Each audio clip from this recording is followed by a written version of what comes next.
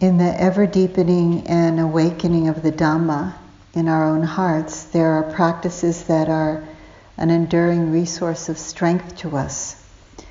And there is one resource that's so basic that we often underestimate its power. And that is the resource of patience. So the talk tonight is about the power of patience, the power of patience. At the beginning of my practice, I became really interested in this one particular, it's called a parami. A parami are those virtuous qualities that really help us to get through our lives and to get through the spiritual path of awakening. And so patience was really interesting to me because my mother named me Patience. That's my birth name, actually. Kamala was a name that Munindra gave me. And that sort of stuck since my 20s. So other paramis, or beautiful qualities of mind, are things like resolve and faith, loving kindness, equanimity, renunciation, wisdom, sila, which means living with a sense of morality and not harming in our lives. So, yeah, energy is another one too. So I think those are 10 of them, the 10 paramis.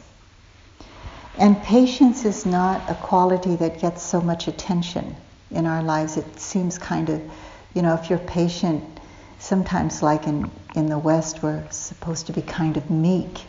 But actually, patience is a really powerful expression of our strength. So it doesn't get so much Dharma airtime. And I don't hear many talks on patience. So I started talking about patience, and it always seems to come at the right time. So I heard some things today about patience and impatience. So I thought, this is a good time to give the talk.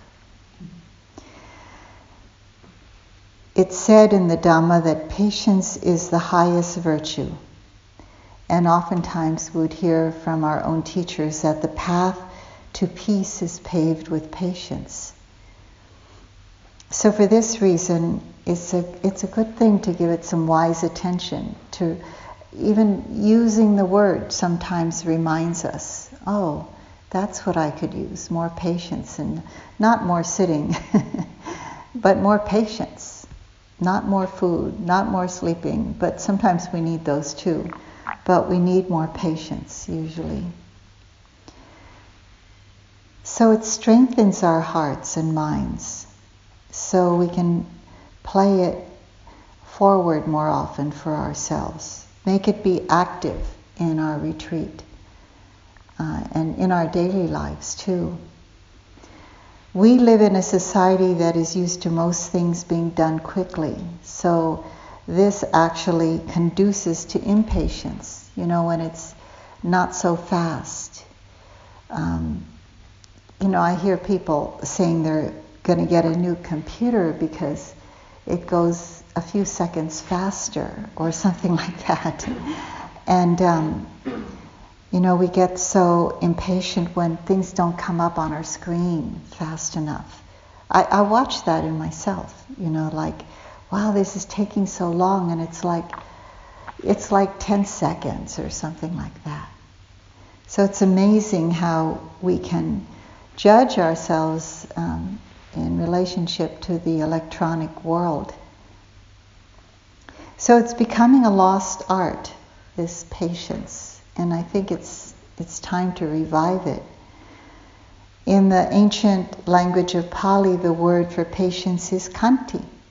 And I think that's a beautiful name. We know somebody here named Khanti. And it also means endurance. And patience really gives us the possibility to endure. So sometimes we'd go to the teacher and say whatever we're going through in practice, and the teacher would say something to this, in this way. He would say, you have to outlast it. You have to endure it. You really have to go through it and just let it happen. And so sometimes in my own practice, the note that I have for what's happening is enduring, and just seeing the mind trying to be as patient as it can be with what's happening. But sometimes it's patient, other times it's not. It can kind of go back and forth. So enduring is one of the qualities of patience. When you can stick with the process, which you really need to do in this practice, because sometimes, of course, it takes years, when we're on a spiritual path. It doesn't take one retreat or 2 or 3 or 4 even. It takes years of our practice to kind of undergo an inner training so that we can see everything that needs to be seen, that all the places that have been hiding from us kind of open up and come out. They can be seen and acknowledged, and there's learning from that. So it takes patience in our relational lives too, at home. I mean, that's how we endure raising children. And we endure relationships and we stay with it. And we see how we can grow within difficult times. So with our practice, we need to remind ourselves, with our spiritual life practice, we need to remind ourselves, this is a path that takes time, and its transformation is really worthy of our patience, really worthy of our respect. I found that this understanding of patience as endurance is really true. And sometimes I'd see an example in people that I admire. One of them, I give a lot of examples about Munindraji, is when sometimes I would see a look of impatience on his face or annoyance. And he was so transparent, you could just see things going through him. And so when I would go up to him and I'd say, Munindraji, are you impatient? Are you annoyed about something? And sometimes he would give a response, annoyance is there, but annoyance is not me. In other words, he sees it coming, but he's not so identified with it. But sometimes he would say, my path is not yet finished. Not all the roots of greed, hatred, and delusion have been uprooted in him. And I would love that honesty. I'd really love that he was just so transparent and honest about how his own path. And he wasn't presenting himself to be a fully enlightened being. But he had some knowledge, and he had some ways of guiding us on the path. So my path is not yet finished. I try to say that sometimes to some people, and it doesn't get the traction that I get from Munindra. My path isn't finished yet. Good things take time. Like trees take time to grow. And I learned, I've been studying about trees because on the land that I live on, we've planted a lot of trees. And I learned that trees that have the most solid heartwood take the longest time to grow. And of course they're growing inside, not just going upward, or they're growing inside. And that's what we're doing. Many times wanting to speed things up actually makes problems for our practice. Like when we're over striving or we're efforting too much. You might take a look at what's going on in your own practice. Are you expecting something that's not yet happening? That expecting itself is something that's kind of, you don't realize it, but you might be taking a few steps forward, but with expecting mind, you're taking a few steps back all the time. Because what's happening is the wanting for something to happen that's not happening, or wanting something to happen faster than it really needs to naturally, is slowing us down. because we can't see clearly when that wanting for spiritual advancement. I mean, there's a good seeking for that, but when it's craving for that, it's different. So pushing ourselves or giving up too easily, this is what happens when impatience is there. I remember times when I was in retreat and I wanted to, the unfolding to go faster. And I would go to Munindra and I'd complain to him about it. I'd, do a little bit of kvetching, and that always made me feel a little better, but didn't get me anywhere. And he would say, when the fruit is ripe, it will fall from the tree. You can't push it. You can't ripen the fruit faster than it really does that naturally. And I remember that all the time. So it just takes this gentle, persevering effort. And sometimes I just feel that. It's just persevering along the way, but that gentleness that it takes with each step. Sometimes you need a little reminder along the way. Sometimes my teachers didn't know what to do with me. Of course, I have to tell you all my foibles so that you feel normal in your practice. But I try to tell you, things that work too. But there was this one time I was in practice and it was really annoying that there was so much pain. And I felt like I wasn't getting anywhere. But actually it was a good time in my practice. Your teachers think that it's really good when you're going through a lot of pain. So, especially when it's really, really hard. I guess, you're going through what they call the dukkha jnanas. And when you're going through a lot of suffering, pain in the body, can be pain in the mind too. And so I went to Sayadaw U Pandita, he was my teacher during that time. And it felt like there were 4 horses tied to each of my limbs, 1 horse to each limb.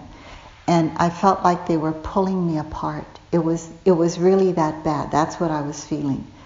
And now, you don't have to be feeling that level of dukkha to get through this practice. It's just, supposedly, you either go through the door of dukkha, you go through the door of anicca, or you go through the door of anatta as you go through your process. And my door is dukkha.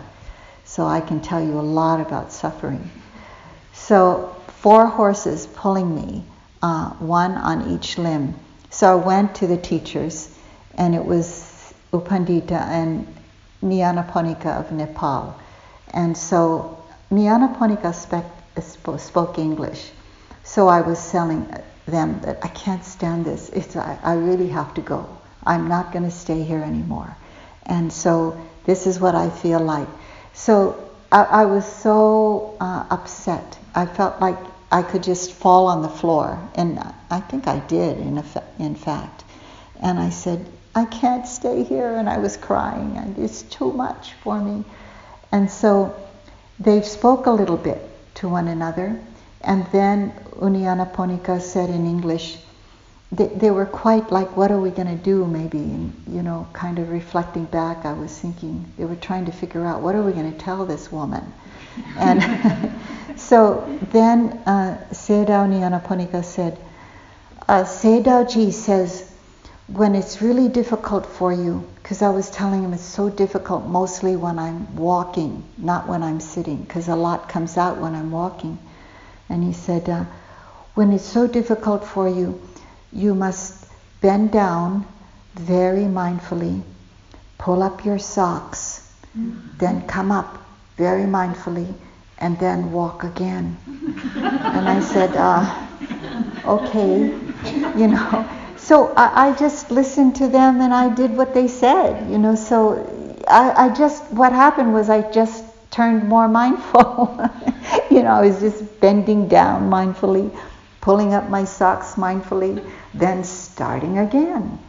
So that's all I needed. I just needed a little bit of that was another way of saying, be more mindful. when you're a Dharma teacher, you have to find 1,001 ways to say, be more mindful. So that's what they told me. And until this day, when I'm walking and it's a little bit hard, then I bend over and I pull up my socks, bend back up, and I start again. So it just reminds me of their presence and like gentle, persevering effort. It's not like you got to rush towards Nibbana, because that's not going to get you there. Like this going beyond this conditional realm is Nibbana. So we need that gentle, persevering energy in our practice. Not like this, I got to do it and it's got to be now or never. I don't sense anybody here like that, but in case it ever gets that way, or maybe it's there, but I don't know about it. And it can come up in our practice. So we have to remember to stay open to all experiences, because every single experiences that happen uniquely to our practice need to happen in order for the unfolding to take place. You can hear me talk about my practice, and yours isn't going to be that way. It's going to be uniquely how you unfold. And there are a lot of universal ways. There are universal ways that the practice unfolds, but there are different nuances with everyone. So stay open to how it's changing. Sometimes we can kind of get in a place where it's seeming to stay the same for a long time, and that's a time when we need to really persevere through it. So, but also we need to maintain a quiet inner resolve to just keep our practice moving along. Not like we're going anywhere, but it's kind of just now, and now this moment, and now the next moment, now the next moment. Not that we're trying to get anywhere, just being present really helps. And that's what gives us a kind of sense of contentment. And you're just going along and you feel like it's just this moment, and you feel like you're not wanting anything. Have any of you had that experience even for a moment here? When you're just not wanting anything, and it's so nice. You're just sitting there hearing, smelling, tasting, and it's really easy. And it can get that way more and more, or there are more times it can be that way, more spans of time. So it gives us that assurance that we just need this gentle, enduring pace that we can have in our practice. Just plod along, just keep plodding along. And we get those moments of like, oh, this is what it's like momentarily to not want anything. It's amazing to have that feeling of just not wanting something. So you can relate to that as there's some understanding there that's happening. The understanding that it is possible to be in a space of just clarity where the mind's not reaching out for something. It's not reaching out for anything. It's just okay with this moment, very clear. If there's anything that's to be needed out of necessity, it will come, and that will be known. We need water, we need food, we need to rest. That will be known. But it's just the excess that doesn't need to be there. So this inner growth is taking place all the time in this quietness, if we can just let it take place.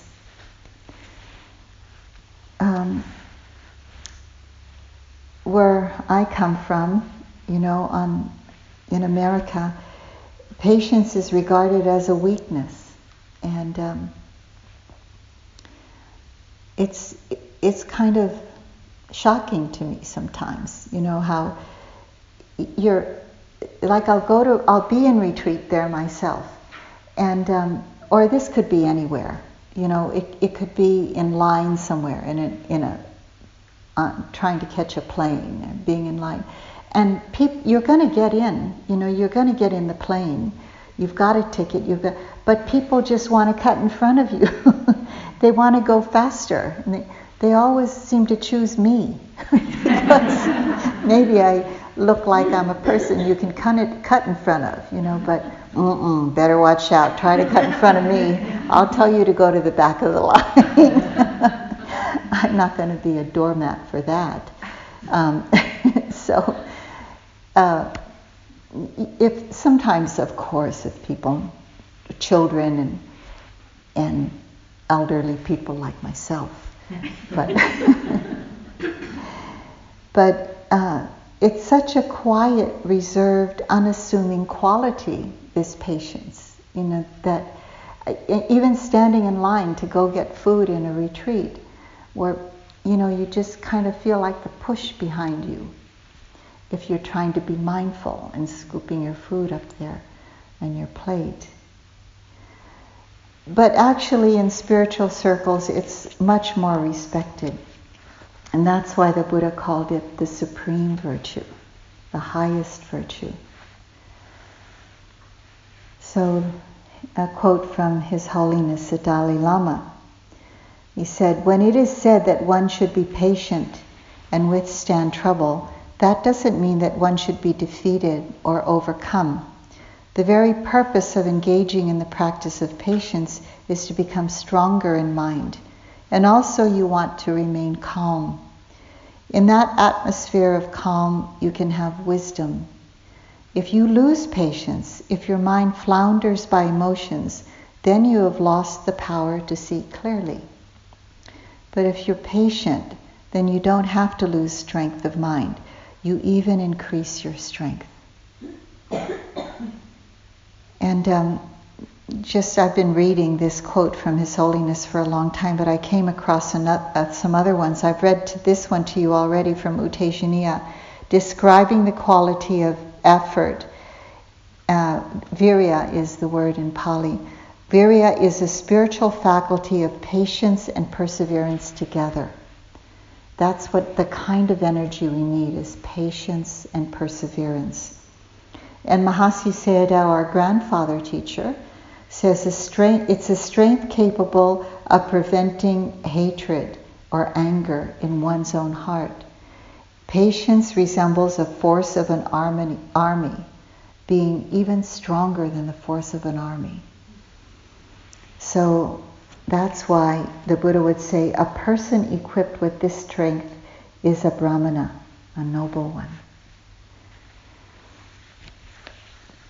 So during one of my own personal retreat times, sometimes I go to retreat at the Forest Refuge in Massachusetts, and it's sort of a semi-solitude place where you can have your own practice there. You check in twice a week or once a week with a teacher, and you may need to go to maybe 1 or 2 sittings a day to hear a Dharma talk. The Dharma talk's only twice a week, and there's a sitting in the morning with some reflections that you can go to or you might not go to. But when I go to the Forest Refuge, I usually decide I'm going to go to at least 3 sittings of the day, the morning, an afternoon, and the evening one, and go to the Dharma talks, just to have a sense of kind of getting myself in the groove and being among spiritual friends. And a lot of other of my peers go there to practice as well, so we're all together. But still, there are moments for myself of seeing not so subtle moments of judging and comparing and criticizing myself, and it's not. I'm not so identified with them, but they're still there. They come up, and they're annoying, and sometimes I can believe the thoughts that are put out by them. So a lot of manifestations of impatience come, and that I want to have something happen sooner than later. And I remember the time when I was in practice with one of my teachers. And when I go to the forest refuge, usually I don't have to report to anybody. I just have to keep my own countenance there. But when I'm with one of my teachers, those teachers always ask me, is expecting mind there? That's usually a question, especially when you're getting quieter and quieter. Is there expecting mind arising? So I'm always looking for seeing if there's expecting mind, and there is in the practice a lot. It can be subtle. So it's something to watch out for in ourselves. We live in a culture that has this idea of instant gratification. Just like getting this app.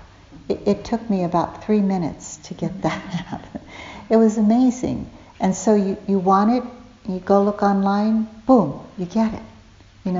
So it can be like that with the spiritual path too. Those expectations are lurking around, undetectable sometimes. And it's so all around us in our culture, it's so ubiquitous that it's catchy. So we really have to watch out for it because it's so normalized in our culture. So it's important to settle back and be honest with oneself. What's really happening? Sure enough, we might see some of those qualities where we have an appointment with our spiritual life. One of the teachers that I've come across, Swami Satchitananda, used to say, no appointment, no disappointment. So if you're not expecting something, you're not going to be disappointed if you don't get it. So it's just helpful to remind ourselves that for this body-mind continuum, each of your own, and this one too, it's a unique process. It's not comparable to anybody else's. But still, we'll find ourselves comparing to the person in front of me is so still, and is that would happen to me when I'd have various other peers around me, other Dharma teachers, and they could be right in front of me or right beside me, and it's like sometimes I wouldn't want to get up because she's still sitting there, so I should still be sitting here. I mean, the mind does tricky things like that, even when you know better. It still does the same old thing. Or oh, that person is so still, maybe they're in Nibbana already, and then you find out, person really still behind you. And I'm not talking about anybody here, of course. You might, get up and go out and take a look, and the person's fast asleep. They're not really even awake. I get fast asleep too, so that person's not the only one. So we compare ourselves with something that's not even happening sometimes. It's so funny. So it's helpful to remind ourselves many times that the growth and ripening of this practice has its own pace, its own unique process with each one of us. We all have a different version and combination of the defilements. So they're each going to come out in their own way, at their own timing. We can't tell how it's going to be. So different things come up, like comparing mind, I'm not good enough, and this is not entertaining enough. And when I was at that one retreat, Joseph Goldstein was a teacher at that time. He would come in once a week and give a Dharma talk. And one time he was talking about the different kinds of minds that come up. And one time he said, complaining mind. And I thought, oh, that's what I'm doing. Complaining about this and that. Complaining about how my practice is, or this or that in the retreat. That it's too cold, it's too hot. And it's like, by saying something, Joseph is going to go out there and tell all the devas can you please make it just right for Kamala? It's just not going to happen, but somehow the mind just likes to complain. I think he he said that because I was being really truthful to him when I went to him and talked to him about my practice just previously. So he's giving me a message, do you have complaining mind? So in this retreat, I found a special message. Somebody put it up on the bulletin board, and it was by Ralph Waldo Emerson, who said, one of the great poets and writers of times past in America, adopt the pace of nature. Her secret is patience. And so that's, if we do that, we're more liable to be in alignment with the way things really unfold. So during that month of practice, I memorized a reminder. It was kind of a mantra for me, and this was to support my practice. And I wrote it down on a piece of paper, and I first started to kind of memorize it when I was in one of the walking rooms. So I wrote it down on a piece of paper, and I put it at one end on a windowsill, so that I would go to that place of the windowsill, and then I would read it, and then I would mindfully turn around and walk back. So it would just be reminding myself to kind of get it inculcated in my mind. And so I made a copy of it, and it was like this. This unfolding process is happening in its own natural way and has its own pace and uniqueness. And that's what made me have more patience with my own practice. It's a reminder that because during that time there was an inclination for impatience, and it was just conditions coming together. And that isn't always activated in my practice, but at that time it was impatience. So all I had to do was to keep showing up and to apply the balanced effort needed, and to notice the reactivity of the habitual patterns of the mind and be aware of them. So that was it, to show up. I had this little mantra: show up, shut up, and grow up. And that was my mantra for myself. It was like, you're just being a baby about all this, Show up, shut up, stop complaining, and grow up. And it just made me laugh a little bit about myself. So patience is the antidote to a lot of defilements. It's an antidote to a lot. You could be going through anything, and if you just apply patience, it can be kind of like the overall medicine, like aspirin or whatever herbal thing, you might go to. It's an antidote for attachment to results. It's the antidote to aversion if it isn't going the way you want it to go. It's the antidote to disappointment. It's the antidote to self-judging, and much more, comparing mind. I heard this saying from one of the yogis, that Ajahn Chah said, patience is a supreme incinerator.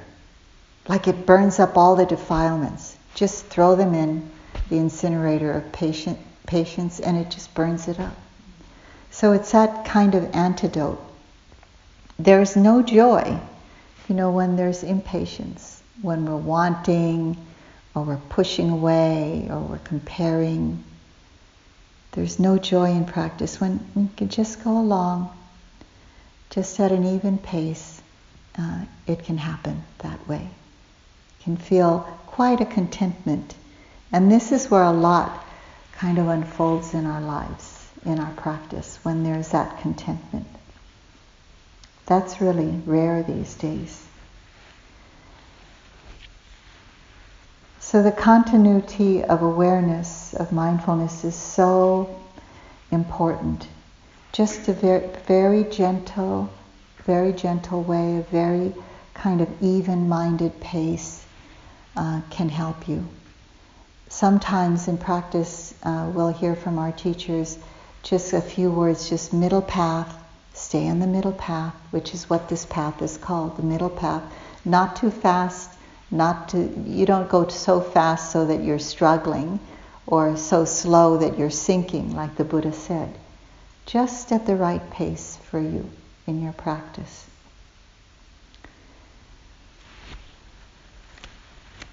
So sometimes I still need to remind myself of that, how it's unfolding in a lawful way. And we can't hasten the ripening of the spiritual life for us. It has to happen at its own unfolding, natural way. That's when new understandings come. They usually come at a time when you're not expecting it. You're just going along, you're not expecting anything great, and some deepening comes, some place where your mind connects the dots to other things that you've already understood, and then one more thing comes into view, into some right view, and boom, the whole picture can be seen in a different way. Of course, there are more different times and added times to that, but each deepening like that really kind of breaks us open in a different way. We'll tend to see things differently. It's not going to be a big aha most of the time. There are these sublime, small moments that really add to the whole deepening of our practice. So, we read a lot of poetry from famous people in the Dhamma, but this saying came from a tea box. Have you know celestial seasonings? They are here. It came from a celestial seasoning tea box. Flowers unfold slowly and gently, bit by bit, in the sunshine, and a heart too must never be pushed or driven, but unfold in its own perfect timing to reveal its true wonder and beauty. So that's what we're doing in our practice here. If we can just allow that to happen, to unfold in its natural beauty. A long, long time ago, I was in a relationship, and I wanted my partner to be more involved in the Dhamma. This is 40 years ago, when I just became involved in the Dhamma. And it wasn't happening. It just wasn't happening. And so that partner said to me, "Don't pull my petals open." And it really kind of opened my eyes to like how I do that for myself. I'm really trying to make things happen faster than they need to. And how I could do that for another person too. So I always remember that. It always struck me. And it really helped me to understand that everyone has their own unique process of opening to the Dharma. And to appreciate that in everyone. It was interesting to learn that during the time of the Buddha, he laid down certain rules for those who joined the bhikkhuhood, for those who became bhikkhus or monks. And like we do on retreat, in order to protect our practice on an individual level and on a community level, and to support the quietude and the clarity, there were certain injunctions that he had, guidelines that he had, and the rules gave a sense of safety to everyone, and a sense of seclusion and quietness, so people could unfold in their unique ways, and so that the transformation of the heart and mind could be possible. So these rules were called the Code of Conduct, the Vinaya. And it said that in the beginning, when the monks were only a few, he had only one rule, and that one rule was patience. It still is a major thing that keeps the monkhood and the bhikkhunihood going. But patience was the main thing, the first, and continues to be the main thing. And of course is more joined and acted inconsiderately or in ways that made other people unsafe, there were more and more rules. So to this day, there's 227 rules of conduct. So I want to read something that came from the sports section of the Honolulu Advertiser. Now, I don't know about now, but when I moved to Hawaii many years ago, more than 40 years ago, most of the population were Buddhists. And so we could have things, Buddhist sayings and things like that as stories, and even like in the sports page. So this was about a young boy who traveled to Japan to the school of a famous martial artist. And he really wanted to be a famous martial artist too. So he got there, and when he arrived at the dojo, at the place of practice, he was given an audience by the teacher, by the sensei. And the teacher asked, "What do you wish from me?" And the student said, "I wish to be your student and become the finest karateka in the country." And then the boy answered, "How long must I practice?" And he said, 10 years at least. The master answered, "What if I study twice as hard as all your other students?" The young boy said, "Well," he said, "then 20 years it will take you." "But 20 years, what if I practice day and night with all my effort?" "Then it will take you 30 years, the master said. And so the young boy said, "How is it that each time I say I will work harder, you tell me that it will take longer?" And the sensei answered, "When one eye is fixed upon your destination, there is only one eye left with which to find the way." So it's almost like you're just half there. So by this story, we learn it doesn't help to rush something as precious and important as the development of deep peace, the development of our liberating understanding. It takes a very full, complete presence to do that in our practice. So a lot of times for me now, it's not the measure of how things are unfolding, but the measure is how present is the mind and heart in this moment. So in the early years, I would hear the teachings and feel a sense of being at home in the teachings, even though I didn't fully understand everything. I let the things that I didn't understand be on the back burner, and I did have some patience and some wherewithal to know that, sometime I'll understand that. I don't get it now, but sometime I will. And there was a great hunger for me in the practice, to a kind of a spiritual urgency that I talked about in the faith talk, to really understand deeply. But sometimes my spiritual urgency, made me want to grab on more quickly than it was unfolding. This is something said by Suzuki Roshi, a great Zen master from Japan. "When your practice is rather greedy, then you will become discouraged with it." So we call this dharma greed in the practice. There's dharma greed. You want more than is actually being offered to you, and more than you can actually take right now. And we see this, like I see this, just in a simple way in books.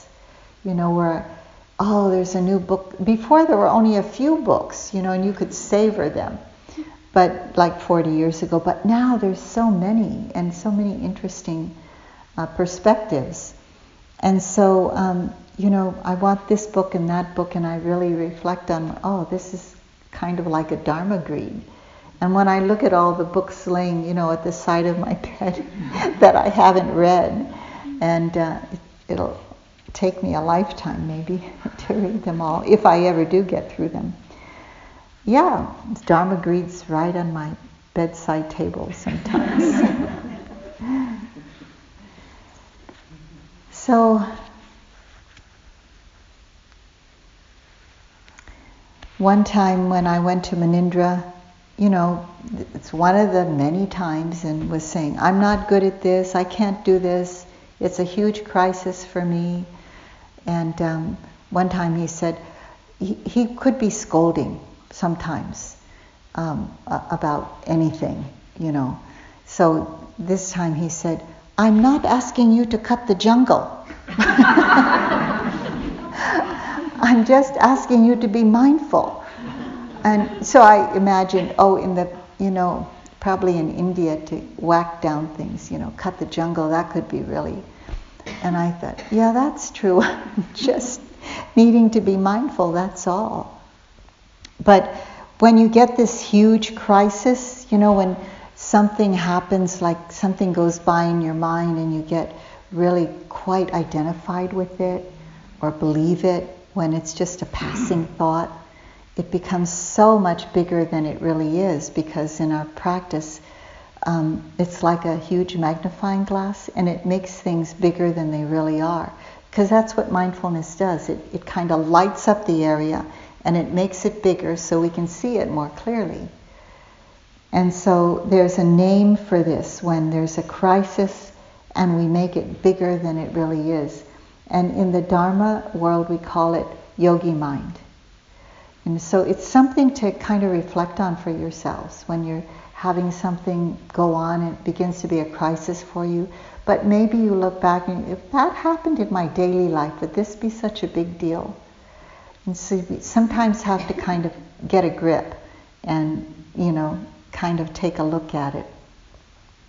So there's a definition of this that Steve Armstrong came up with. That yogi mind is defined as the magnification of the insignificant to a crisis stage. So, have you done that? I've done that. So Munindra pointed out that when I'd have these moments that I was expecting too much of my practice, it just wasn't happening the way I thought it should happen. But maybe if I just stayed with it, I'd get a kind of dharma gratification. Just being content enough with what's happening. I like this phrase that we use in Hawaii a lot. Maybe you use it here too. It's like, it's good enough. It's good enough. And it really helps us to be like, okay with things as they are, like middle path. Even we have this saying about, I'm a good enough mother. Or we don't have to be perfect. I had a good enough mother. And that could be, you just stay in the middle path with it all. So at a time when I was in a holding pattern in my practice, which sometimes we can come across, like it doesn't look like it's doing anything. This is one of the hardest times in practice, when you think that I've been here for a long time already. And honestly, I was in the dukkha jnanas, a lot of dukkha, for a couple of years at least. And it doesn't have to be that way for you. Don't take that in as a reality for yourself. But it depends on how your practice unfolds in each of our karma. And I felt like I was in that holding pattern for such a long time. It brought out a lot, and I learned a lot from that. And it really helped me to be stronger in relationship to hardships, inner hardships that come up. So that's when Munindra gave me the sentence again, when the fruit is ripe, it will fall from the tree. To remind me that, it just takes this gentle, persevering effort, adopt the pace of nature, and the secret is patience there. One time, I was attending a talk with His Holiness the Dalai Lama, or maybe I heard it on the radio, I can't remember. Heard it somewhere. And someone asked him, have you made progress in your practice?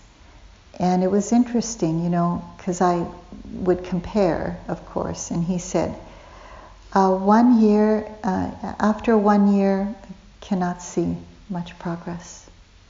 After 5 years, little bit. After 15 years, yeah, some progress. After 25 years, I can see progress. So, what are we expecting? I'm not the Dalai Lama, but I've been on the path a long time. And I've seen some ways that the mind isn't grasping around things as much. I still have areas that are Achilles' heels for me, but, really difficult places. But it's a lot better than it was 40 years ago. I mean, better be, because I'm up here, right, talking to you. I have a lot of examples for how not to be. Yeah, and I hope examples I give you of that show my strength don't, threaten you. Sometimes I hear it shame somebody, and it's like, I only mean to give you some strength, So I love this one by Rilke. Be patient towards all that is unresolved in your heart, and try to love the questions themselves. Do not seek the answers that cannot be given you, because you would not be able to live them. And the point is to live everything, to live the questions now. And perhaps you will gradually, without noticing it, live along some distant day into the answer.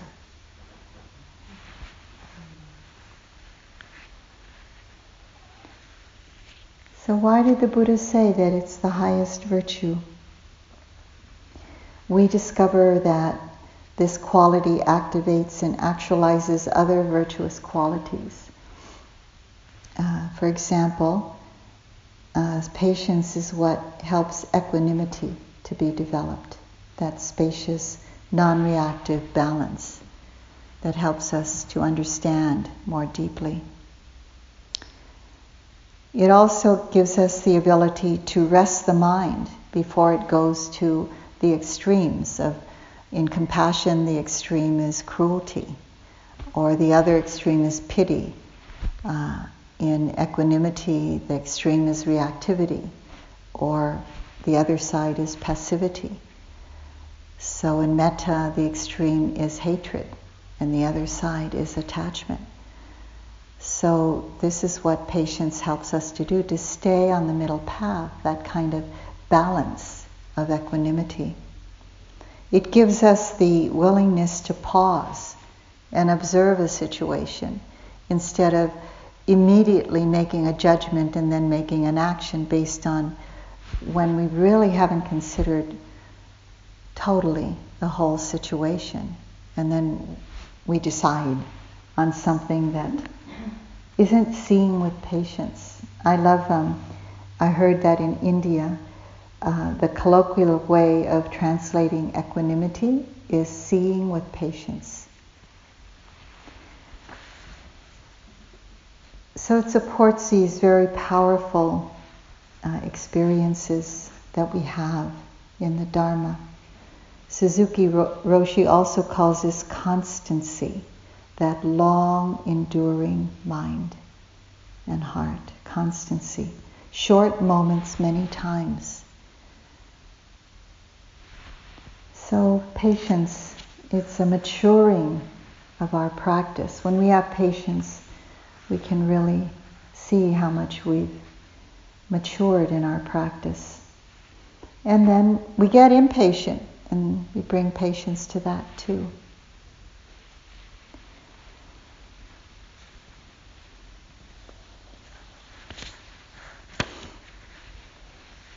Let's see.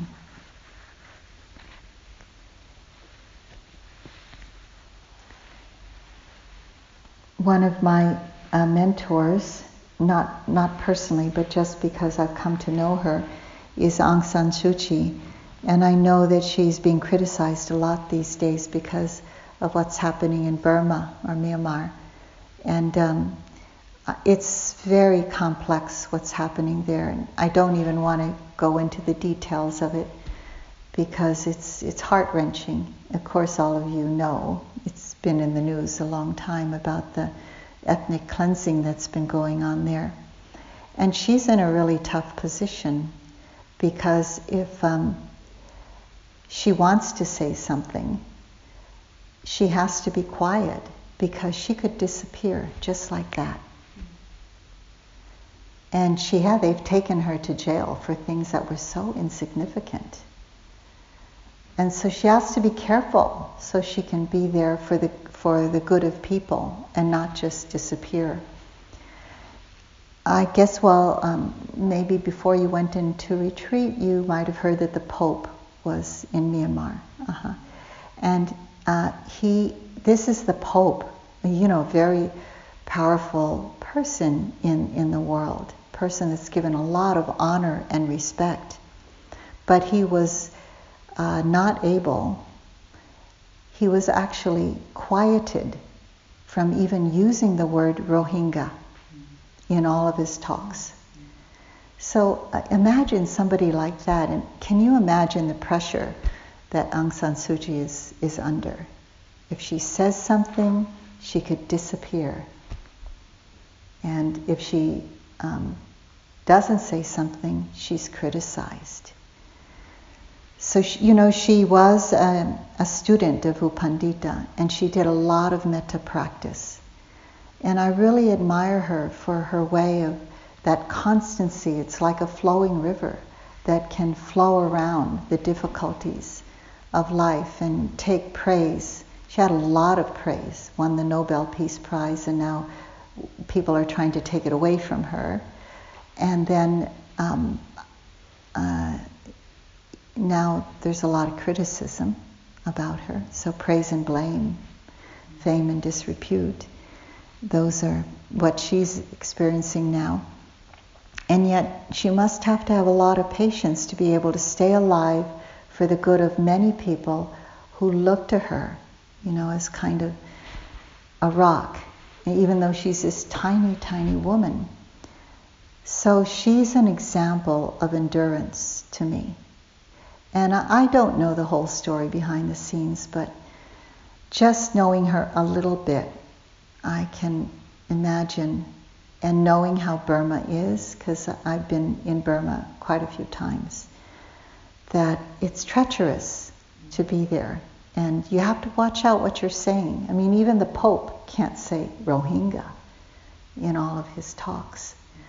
So during the times I was there in these last, 15, 20 years, we were not able to say anything, even bring up the word Aung San Suu Kyi before she became in the place in her political stature now.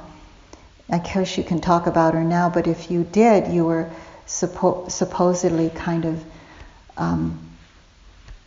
blacklisted or something. And several friends of mine would not be able to get back into Burma because of that. So you had to be very careful about talking about the politics there, etc. So I know how treacherous it can be. And yet I see her patience and her endurance and her love for the poor people, and she's staying with it. And so she has a great capacity to know wisdom and to see the goodness in people. And one time, this was years ago, there was an interview, and it was an Australian woman who was interviewing her. I saw it on YouTube. And so the interviewer asked her, when you hear or see or know what the military establishment is doing to the people of your country, don't you want to bring them down? And she has these very expressive eyes and this English accent. And she said, oh no, she said, not at all. I want to bring them up to their potential. And it's just amazing how she can see all of this, but she sees the goodness, and she's really an example to me of being able to see the goodness in something like that even. So bring them up to their potential, and then the last two words were of integrity. So she sees a potential in that, and yet she has to go through all that she has to go through.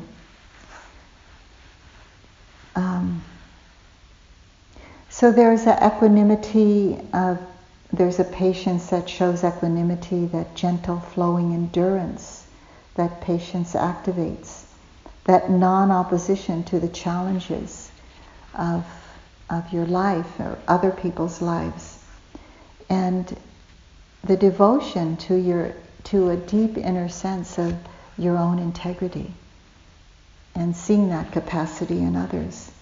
It really gives us a way to see life that's very different than how we might see it now. After one time that she was imprisoned for something just ridiculous, she was brought on trial, and when she came into the room, there were military men and high political men there, and when she walked into the room, she was kind of frail because she was sick from being imprisoned, and all of them stood up, and with complete respect for her. This was another news cast that was saying what happened in that room. And somebody was able to report it on the news, that all of the military stood up, and all of the other political people that were around, and they put their hands together in pranam. And they really showed their respect for her, even though there's that side of them that can be the way it is there in Burma. So we all know only too well how impatience also has tremendous power over us, impatience. So it's important to see it when it's there. And whenever I see it in relationship to my close friends or my own family, and when I feel impatience with me, when other people are impatient with me, I just feel like, wow, this is really a horrible feeling.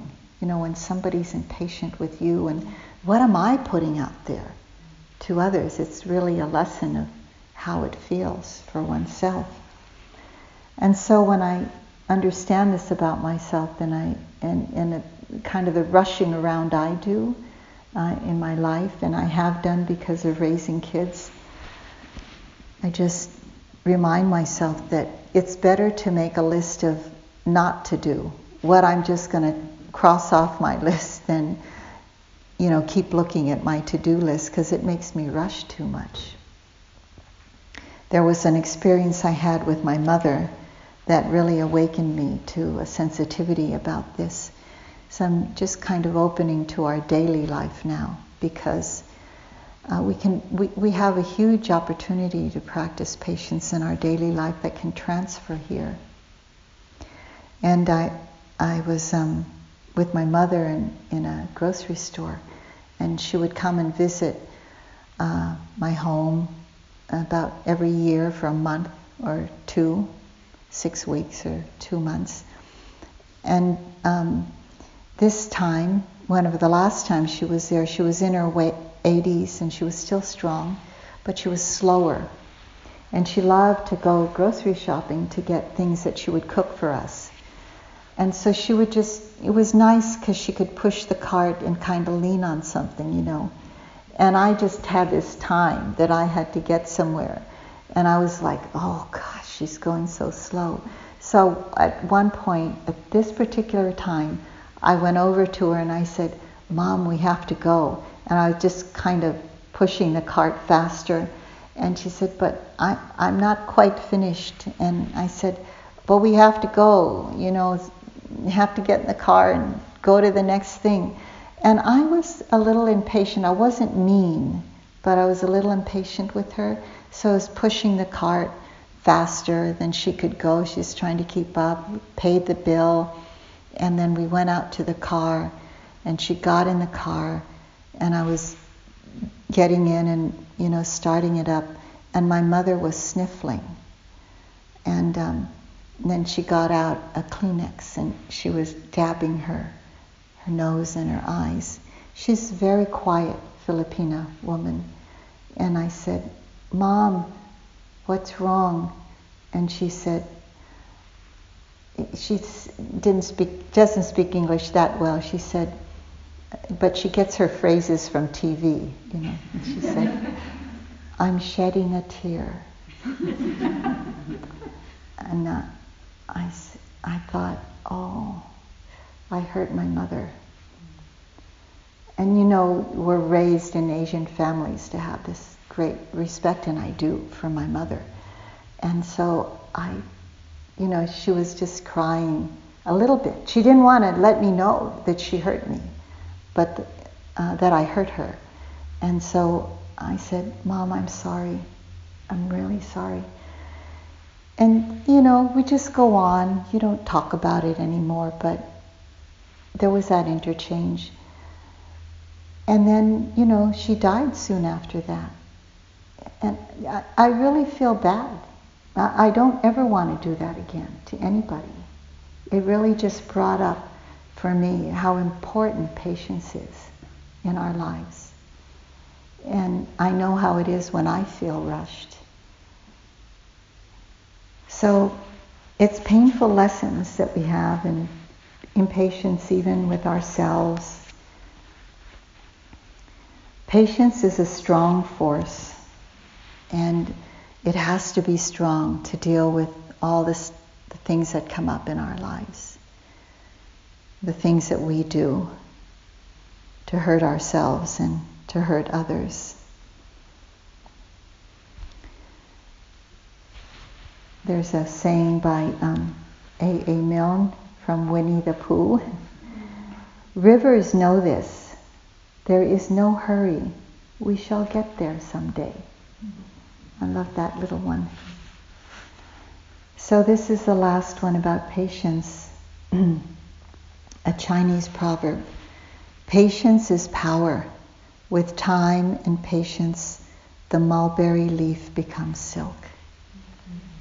So may that be so for all of us. Let's sit for a moment with that. Thank you for listening. To learn how you can support the teachers and Dharma Seed, please visit dharmaseed.org/donate.